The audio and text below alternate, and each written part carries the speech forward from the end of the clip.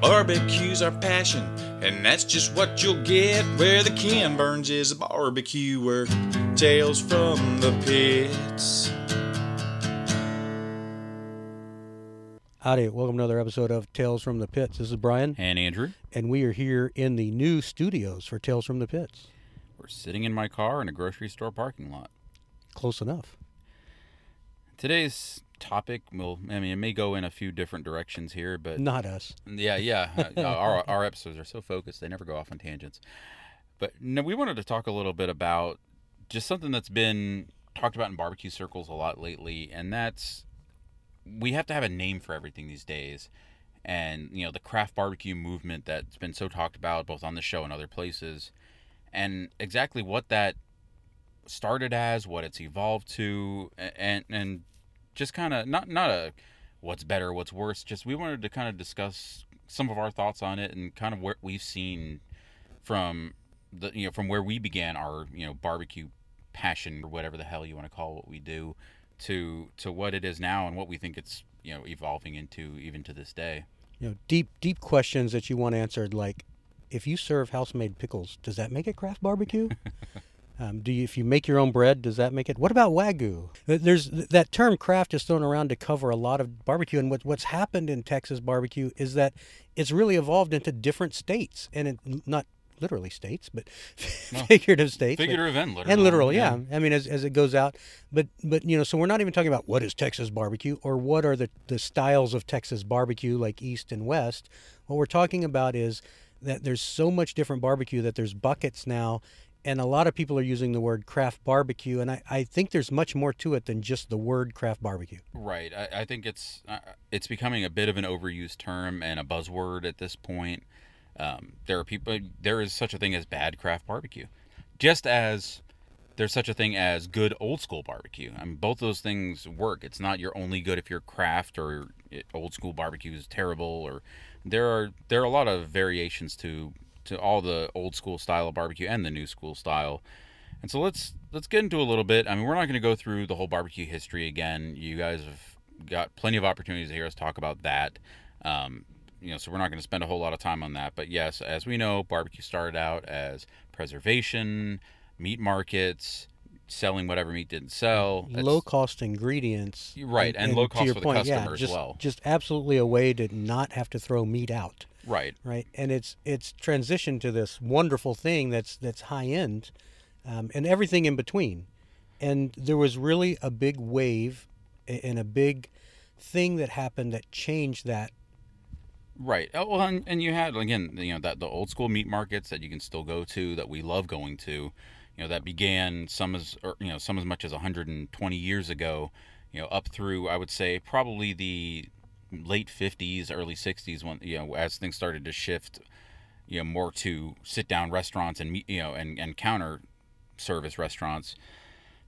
Then you had the automation of barbecue that happened largely in the 80s and 90s, where you had gas-fired pits and rotisserie pits and a lot of commercial chain barbecue that started entering the market. And chain, whether it's franchised or single-family owned, but chain barbecue where, in cities you would see dozens of restaurants open in the same city.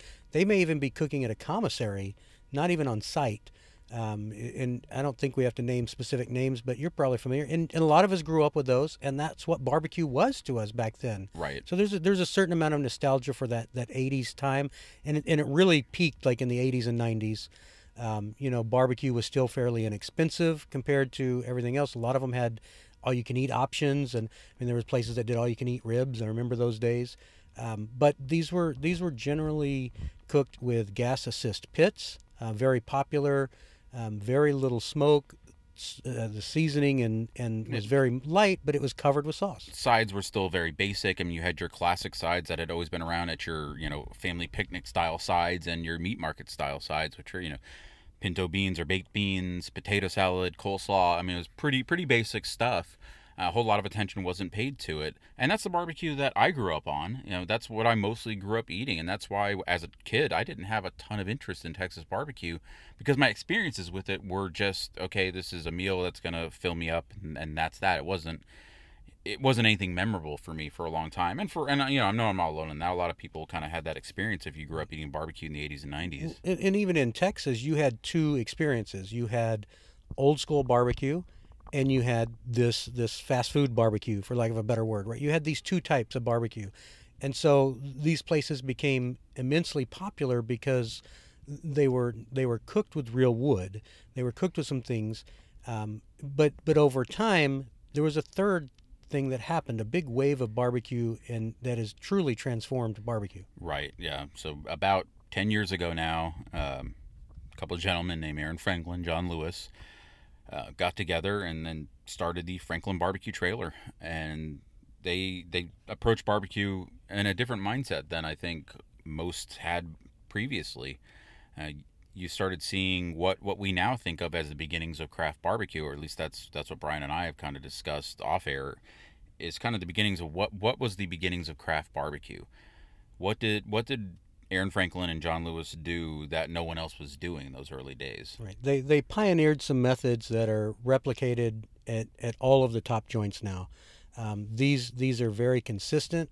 Some nuances vary, but at just about any of the top places, almost 100%, not necessarily 100%, almost those, they all deploy these same common traits. And also that information on how to do these things is vastly available. Many different media outlets now, and books and videos can teach some of these methods. So let's go over kind of what makes craft barbecue, in our opinion. Yeah, I mean the early days of it, when Aaron and John Lewis were starting it out, the biggest change I think they made was paying attention to the quality of meat that they were trying to serve.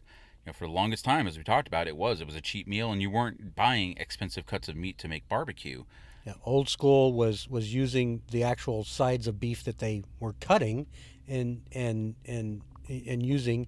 Then the advent of boxed beef meant that you could buy just briskets in a box, but these were commodity meat. It wasn't high quality meats. Nobody was using, I don't think, right? But nobody was using upper choice and prime at the time, and that's a big shift. Yeah, and they weren't cooking it the same way either. I mean, barbecue was cooked hot and fast for a very long time.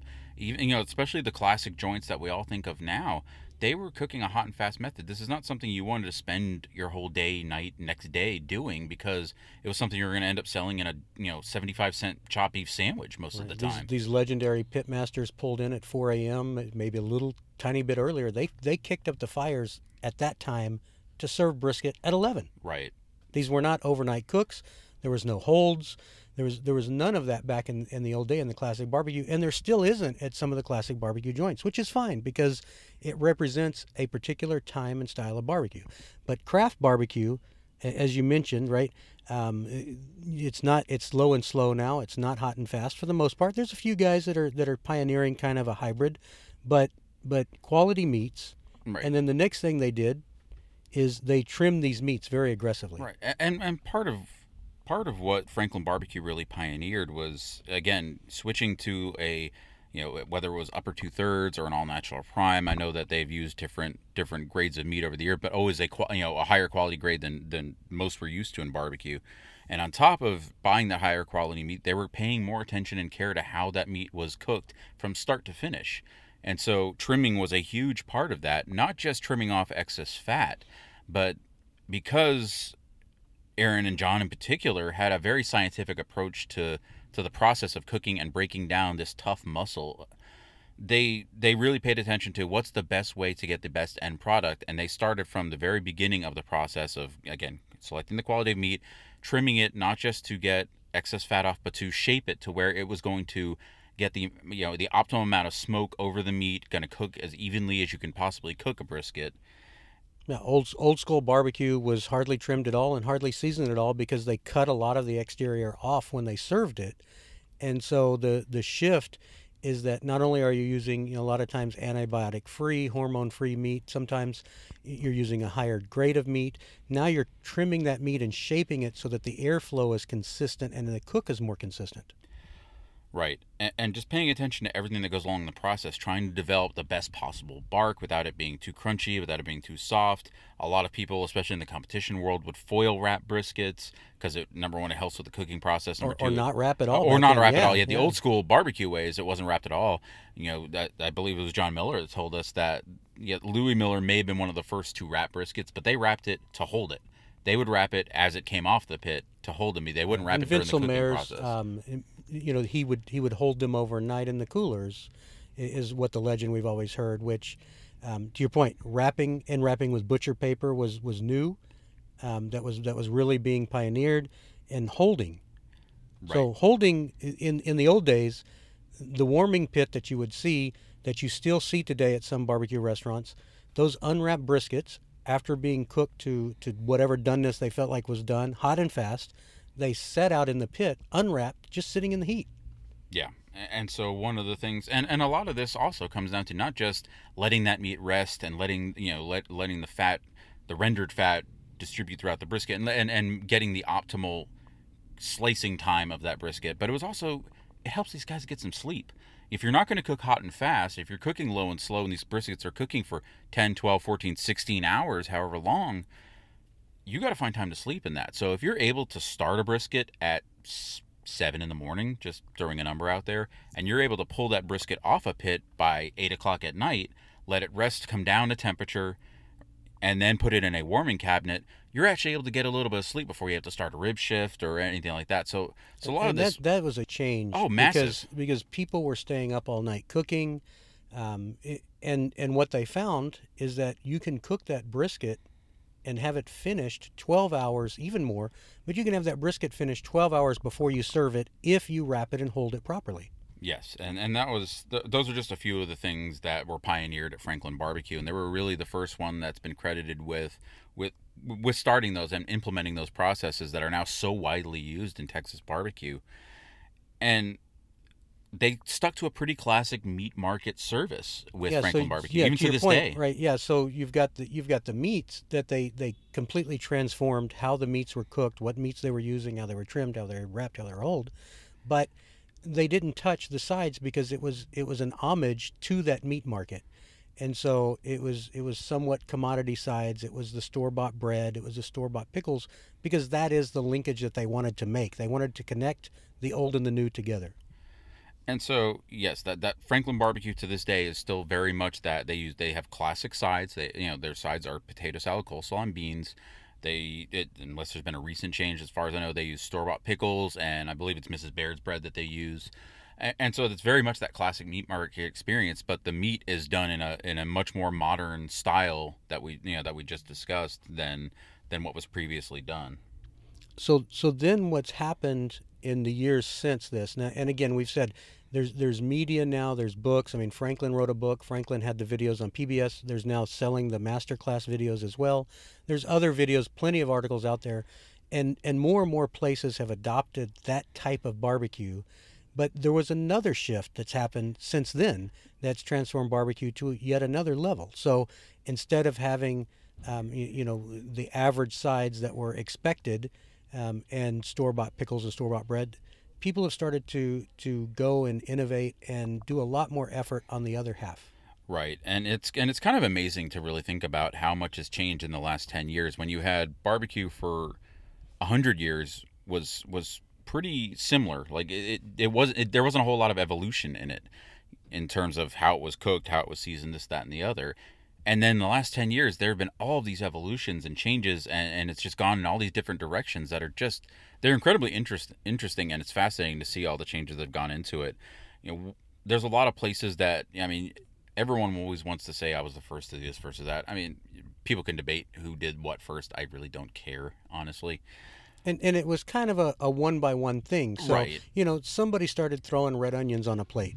Somebody started making their own pickles. Somebody started making their own bread. There were very few people that did all of that at the same time at the beginning.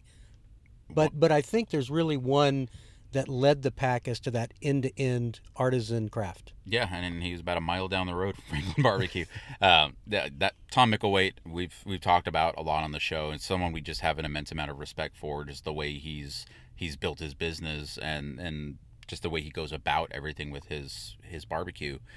Micklethwait is one of the first that I experienced that did start to take that craft barbecue to a different level. Not only did he use the quality meats and and the things that we've previously discussed, but he started thinking about doing a little bit more with sides, making his own pickles, and making his own bread, which is still a pretty rare thing in barbecue. Most people still aren't making their own bread. Because it's kind of like sausage. There's so much effort in making bread. Even worse than sausage, because so you give it profit. away. Right. Well, that's what I'm saying. Yeah, and so little profit because you're actually giving it away. But why would you do that? Well, it's that end-to-end experience, and absolutely always kudos to Tom, who we believe really led that charge. Yeah, not saying he was the first to do any or all of those things, but he was in that first wave of places that were starting to do those things. And so I give credit to Opie's as well. Back in '99, they were doing house-made desserts, and they were doing the sides, and so that started to evolve. And it started, like I said,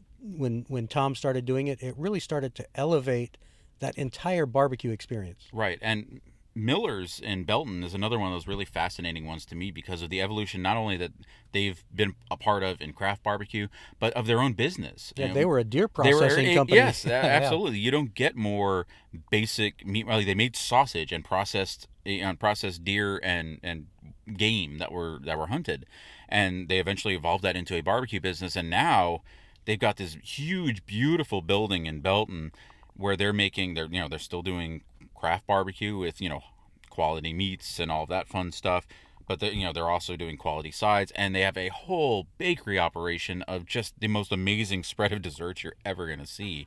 So it's becoming this thing, just like with Tom. Now you have to get the sides. Now you have to get dessert at some of these places. It becomes it becomes a more fattening meal, but it's part of that experience, and it's great because it's an entire experience. And to give Miller's, they even went a step further, and now they have artisan coffee as part of that experience. Yeah, they're coffee roasters now. I mean, it's incredible that business that they have built and how it's grown and changed, both within the craft barbecue realm and just their own personal business plan. It's pretty amazing to see, and they're just one of many. The craft barbecue movement again. Franklin and Lewis, and then Lewis went on to Law Barbecue, and Law Barbecue was another one that was on that first wave of craft barbecue places. 2M, which is again has a Lewis connection. S.O. Ramos worked at Law Barbecue for a while and then left and opened his own operation, and that's where another one of these arms and legs to craft barbecue that's evolved is the influence of people's culture and their upbringing into barbecue. Where we're not going to use the word fusion. No, not going to go fusion. I'm not even going to go Tex-Mex on it. But S.O. and Joe Mellig, who own and operate 2M, have really put their culture, their heritage into their barbecue. It's still classic Central Texas style in many ways, but they do barbacoa on, I believe it's the last Sunday of the month. They have the pickled nopales. And they're doing the tres leches cake. So they have put their influence into barbecue and made it something that's unique to them and to their restaurant. So we have old school, we have the dark 80s, we have craft, the big craft wave, and now we have kind of this artisan end-to-end experience. But there, and in Houston, Killins I think was one of those. But Killins also brought in this influence, of a chef or / fine dining influence as well. Yeah, and you've seen, and not to put Ronnie in this category, but you've seen as barbecue's gotten more popular, that you have more people with culinary training backgrounds that have gotten a real interest into delving into the world of live fire and barbecue, and so you get these chefs like a Ronnie that have dove into this, and it's a really great thing because it's brought a lot of unique side items, desserts. Side items that take a lot more effort yes. to make. And it's not just that they're doing them from scratch anymore. It's that they're actually coming up with very complicated side items that require more knife skills and more of a chef influence. Right, and even different proteins for that matter. Yeah. I mean, like Leroy and Lewis is probably the classic example of that. That they have a Central Texas seasoning profile. A lot of what they do. What would you call Leroy and Lewis? Great. But again, there's so many types of barbecue. You can't fit them into classes. Right. But Reed Guess and Cade, that's a chef driven. Patrick Fegis. is another one where they're taking, Aaron and Patrick together are taking this background that they have, applying it to barbecue, putting their spin on it, which is great because they're adding a little difference. But there's this whole level, and this is a difficult thing to talk about for some people, but like Franklin Barbecue is phenomenal in their meats, and they set a standard. But there really is this extension of barbecue now that goes beyond the meat. Yeah, it's a lot of people have taken the Franklin blueprint and expanded on it. They've said, okay, well, I found the fun things to do with meats now. Fun things to do with meats. What can I do with the sides? And what can I do with the desserts or the condiments? I mean, Pit Room in Houston has a condiment bar with like 7 or 8 different types of pickled items on it. Whether that's the escabeche carrots and jalapenos, pickled green onions, pickled red onions, pickled jalapenos. I mean, it's and different kinds of pickled. I mean, Regal's has a bar now. You're seeing more and more of that. Yeah, Regal's has dill pickles, spicy pickles, relish that they make. Multiple places are making multiple sauces. The mustard sauce at Truth is one of my favorites. And absolutely, now you need to get sauce and sides with your meal. Yes, but what's nice is, conversely, especially in the Houston area, you don't have to drown your meat in sauce, because the meat is so well prepared at a lot of these places now that, yes, a lot of these places are doing some really creative sauces and some really fun things, but it's not something where the meat is so god-awful that you must drown it to mask how bad the meat is. Right, to kind of go back to those, and not old school, but to kind of go back to those 80s gas assist pits. Sauce was a key component, and it still is at those restaurants today. And I'm not going to lump Arby's and Subway in, but I am. Arby's and Subway, they have their meat made at a barbecue smokehouse off-site. Yep. Not local to them, but what you're eating there is you're eating meat that's covered in sauce, and that is a style, and people have some nostalgia for that.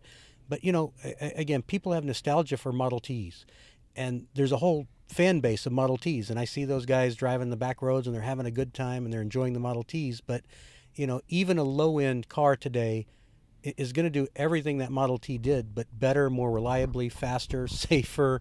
So it's okay to have nostalgia. It's okay to go back to those old school joints, and you absolutely need to. Just understand that those are snapshots in time, and I'm sorry, but barbecue is better. And this craft, this artisan, whatever the heck you want to call some of these new places, it's downright amazing what kind of meal you can eat. I mean, Yep. I hate to say it, what's next is a distillery and a barbecue together. I mean, I don't know. We just drank bourbon and ate great barbecue about an hour ago. Yeah, that's what I'm thinking now. I'm like, what the heck is the next one? Because bourbon really does go well with barbecue. Bourbon goes well with everything. But yeah, we're seeing more dinner barbecue options. Papa's Delta Blues, places like that, where you can go and have an experience and a meal that smoked meats are part of that experience.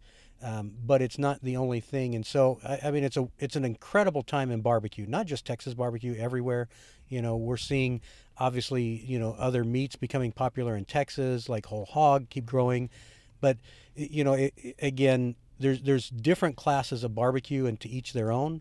But, man, craft barbecue and artisan barbecue are just, it's an amazing experience to go eat. Yeah, it's easy to harken back to those older days and those older times, and we still love doing those road trips that are throwbacks, that where we can get that old school classic style. But to me, there is a very big distinction between old school classic barbecue and just bad barbecue. And you can have bad craft barbecue, don't get me wrong. Yeah, that's a good point. Just because you're serving Wagyu, or just because you're doing a particular type of meat or a particular type of side, absolutely doesn't mean it's better by nature. I've had some terrible craft, barbecue that has been referred to as craft barbecue. I have, and I've had worse Wagyu than I've had good select. There's been places that do great select, and places that do terrible Wagyu. So just throwing that grade out doesn't help at all. Absolutely. You still have to know what you're doing. You can use the highest quality product, but if you don't know how to properly season, trim, cook, slice everything, And that's one thing that we didn't touch on that I don't want to forget about is the way the meat is sliced, served, and plated is even different Even these that's days. way different. Yeah. Incredibly different. You know, a lot of this old school barbecue was cooked to absolute oblivion a lot of times, and you weren't going to get a pretty slice out of it, nor was that the goal. They didn't care about that. There was no one taking a picture of this food. Well, a lot of them would slice the entire point off. I mean, you still see that in recent videos from some of the places where they separate the point from the flat, and a lot of that gets turned into chopped beef. And so what you're eating is off the flat, and they're slicing the bark off because they either didn't season it or it's crunchy as heck and it's not tasty. And so you get these just slices of meat, and that is what some old school barbecue. But let's give some credit. Let's give some great old school barbecue joints that we think still do a great job. Obviously, Lockhart's one of the places. Smitty's and Kreitz. Black's. You've got City Market in Luling. Yeah. Well, even I mean, let's talk about it. The number one place on the Texas Monthly list is kind of in that. I don't even know how to categorize Snow's, because Snow's in a lot of ways is a classic old school style place, but the meat is done really incredibly well there, but they're not using Wagyu beef and tallow and all, they're using a lot of old school methods. Their briskets are foil wrapped. They don't have long rest times on their meats. A lot of some of their meats are still cooked over direct heat, which is not standard in craft barbecue. And so a lot of stuff they do is kind of in an old school vein. It's just done so incredibly well. And it's great barbecue. Yes. It's just, but yeah, if we're talking about what makes craft barbecue, technically it doesn't even fit in the craft barbecue. It's just a really damn good version of old school barbecue. Right. And it's one of those places. I mean, Hallettsville, we've talked about 1,000 times on the show. The whole pork, steak, and sausage runs that we do. That is old school style barbecue. It's no frills. It's a lot cheaper because they're not using these high quality meats, and they're not in these big cities and all the other factors that go into that. And we love going to these places. So I'm going to put you on the spot. What is your favorite old school classic? That means hot and fast generally. What is your favorite old school classic barbecue to eat? Oh, boy. Because that's tough, I know. Because tough. Because there's some hybrids to that as well. Right. Like an example, a lot of people may say Louis Miller, but Louis Miller is not the exact same processes that they used to do. No, they have. It's good barbecue. There's nothing wrong with it. Great barbecue, but I can no longer call Louis Miller old school. They kind of have a mix of old school and modern methods these days. So nothing wrong with that. No. But to me, it doesn't fit in the old school category. Yeah. It might be Snow's. It honestly might be Snow's, if you consider Snow's an old school place. Yeah, see that's my problem is to me, I also want the nostalgia. I want the old building or a building that looks old, which kind of knocks out Kreitz because they're in a newer building. I mean, it's kind of weird. That was 1999, 2000. So is that really that old of a building? Right. I mean, City Market and Luling, I still love. I mean, it doesn't have as much history. I think it's 50 years old. It's got kind of a 70s vibe. It does. The market itself has a 70s vibe, and then the smokehouse has got more of even more of a throwback vibe. I still love going. I mean, obviously, you can't beat walking into Louis Miller from a experience standpoint. But it's not that. So it's really kind of crazy. I think if I had to say true old school experience, to me it's still Smitty's.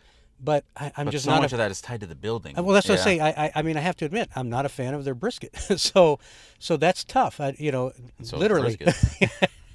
but that's really like, if I want the old school experience, like if you were going to take somebody to an old school barbecue joint that's never been, I mean, hell, it might even be Salt Lick, just because I want somebody to get this experience of like Old West, old school barbecue. I think Smitty's would probably be my pick from that standpoint. Yeah, just because you get the old town, the courthouse right over there. I mean, just everything about you could park in the town square rather than 183 and walk in from that side. Absolutely. Then you walk in, you see the open fire pits. I mean, just everything about Smitty's is just such a cool experience, and it's so much fun. Even if they do give you a whole sleeve of crackers with the sausage link. But yeah, we got like one link of sausage and an entire sleeve of crackers.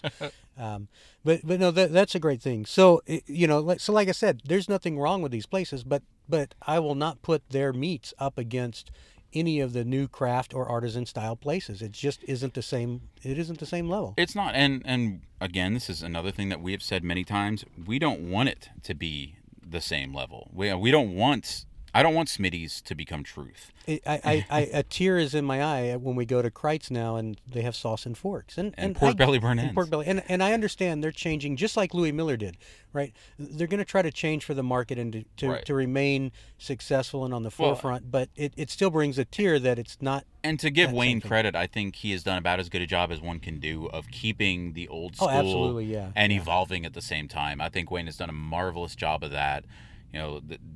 Louis Miller's still a great place to walk into, but you do get more of a modern style of food there than you probably would have gotten 10 years ago. And I think there's some other people that are thinking of those same kind of things, to where they're splitting their business into different types of businesses. To talk about Kreitz, right? They open Schmidt Family Barbecue and Bee Caves, and that's a low and slow, where Kreitz is still a hot and fast. So it's another way to do it as well, which is to open up a second type of restaurant. Which is interesting. It's an interesting way to go too. Right, and again, so just to kind of put a bow on this one, old school barbecue is that throwback Lockhart style, hot and fast, classic joint. Table salt a lot of times. Right, and then 80s and 90s automated barbecue has largely gone away. There are still some places around that do it. There's a lot that are successful. Yes. For better or worse. I mean, everybody likes to pick on Dickey's, but they're probably the largest barbecue enterprise in the U.S. Right. But I personally have zero desire to eat 80s, 90s style barbecue again in my life. Like, there's just nothing about it that is enjoyable to me. Like cheap barbecue that's bad is not a good value. Right. And then you have the chain barbecue, which there is such a good thing as Rudy's is not bad barbecue. It's not. I agree. A good day at Rudy's is good. The problem is consistency, because they don't have consistent methods that way. Right. And Spring Creek on a good day is good barbecue as well. But the problem they have is just how you can't have pit masters that are truly quote unquote pit masters at restaurants like that. You've got to have essentially hourly staff. Right. And then again, the last decade has given us the origins of what craft barbecue is, starting with Franklin Barbecue and the quality meats that are trimmed and shaped, that are wrapped during the cooking process to help the bark development, that are held for long times to help with resting the product and resting the people cooking the product. Aggressive trimming. I mean, we're talking to people that are cutting off 2.5 and 3 pounds of trimmings from a single brisket, and that's not all just fat. That is definitely, they cut off some of the meat because they're shaping it. So as Andrew alluded to earlier, it's not just trimming. You should go watch these videos. I think Aaron talked about it looking like a race car. You honestly don't even have to watch the videos. Go to these modern places and watch when they unwrap the briskets. Some of them look like river pebbles. If you've seen what a brisket looks like at the store and what a brisket looks like on their cutting board, they don't look that uniform at the store, I promise you. So you're never gonna. You can look for weeks, and you're never gonna find a brisket like that. No, you are not, and it's a beautiful thing. So quality meats, they're trimmed aggressively. They're shaped. They're wrapped during the cooking process, and almost always with butcher paper now. Yes, held for long periods of time, and then when they're sliced and served, they're sliced at a proper temperature that's not going to be too hot that all the fat and juices run out right as you're slicing it. It's sliced carefully. You're separating. You're making sure you're serving leaner moist brisket depending on what the customer has ordered. It's a lot of times presented in a very aesthetically pleasing way. Craft barbecue has now evolved into the places that we've talked about, and many more that we haven't mentioned. And you can have craft barbecue without having the fancy sides and the house-made bread and house-made pickles. Craft barbecue is meat centric. Yes, and it's now evolving to where a lot of places are paying more attention to the condiments, the sides, the desserts. Places that we talked about: Miller's, Micklethwait, Evie Mae's, and we forgot to mention Evie Mae's, another great one that went crazy with the desserts. And I mean, good God, you got to go there and eat. I mean, but you can't eat just one dessert there. One of the great things they've done recently, which I think is wonderful, is they're tying it back to it. They've literally opened a meat market inside the restaurant, and you can actually buy raw meats from the case there, which is just great. Beautiful looking meats. They're gorgeous. Yeah, and they're doing some of the aging on the meats, which has been popular over the last years. Killen's Barbecue, again, one of the first to start bringing the craft movement into Houston, along with Corkscrew, which has now been evolved to places like Tejas, who started as literally a dessert, and have now evolved their whole business model into just incredible signature items. 2M is another one, has brought their heritage into a craft style of barbecue. Truth, who's gives you that full menu craft experience from desserts to sides to meats. Guess and Hellberg, and both in Waco, who really have taken that torch of craft barbecue and run with it with creative side items. Hellberg was doing breakfast for a while with Zwieback, which is ties back to which ties back to old German heritage. But there's and like 20 places in Fort Worth now. I know we're gonna miss one if we say it. Right. But there's tons of you guys, so you want to ramble off a few? I guess? Cadillac, Zavalas, Panther City, Danes. Yeah, there's so many, and it's a great thing, and there's going to be more by the time this episode airs, probably. Every time you turn around, there's more barbecue growing. That's a great thing for all of us, and so... Don't get hung up on what makes what. Exactly. Just go eat what you like, but, it's no mistake that barbecue is our passion. No, I'm sorry. that barbecue has gotten better, and there's different levels of that in the world, and that's okay. But nostalgia is also fine if that's what floats your boat. But don't throw me a piece of lean from chain barbecue and compare it to a piece of lean from craft barbecue. It's just not the same piece of meat. No, it's not. And again, if you've got a real interest in this and a love for this, just embed yourself in it and learn as much of it as you can, and try to get a healthy respect for all those styles of barbecue, because all the meats. But the bacon rib that Leroy and Lewis is doing, which is one of the best bites of barbecue I've had this year. The whole hog explosion in Texas. There's so much. Yes, it's not just brisket. It's not just sausage. It's not even just pork ribs or beef ribs. It's all of these products that they're coming out with. Yeah, barbacoa, beef cheek. There's so much. So get out there and eat it. Thanks for listening to this one. We've got more coming up for you, and we'll talk with you next time. Out.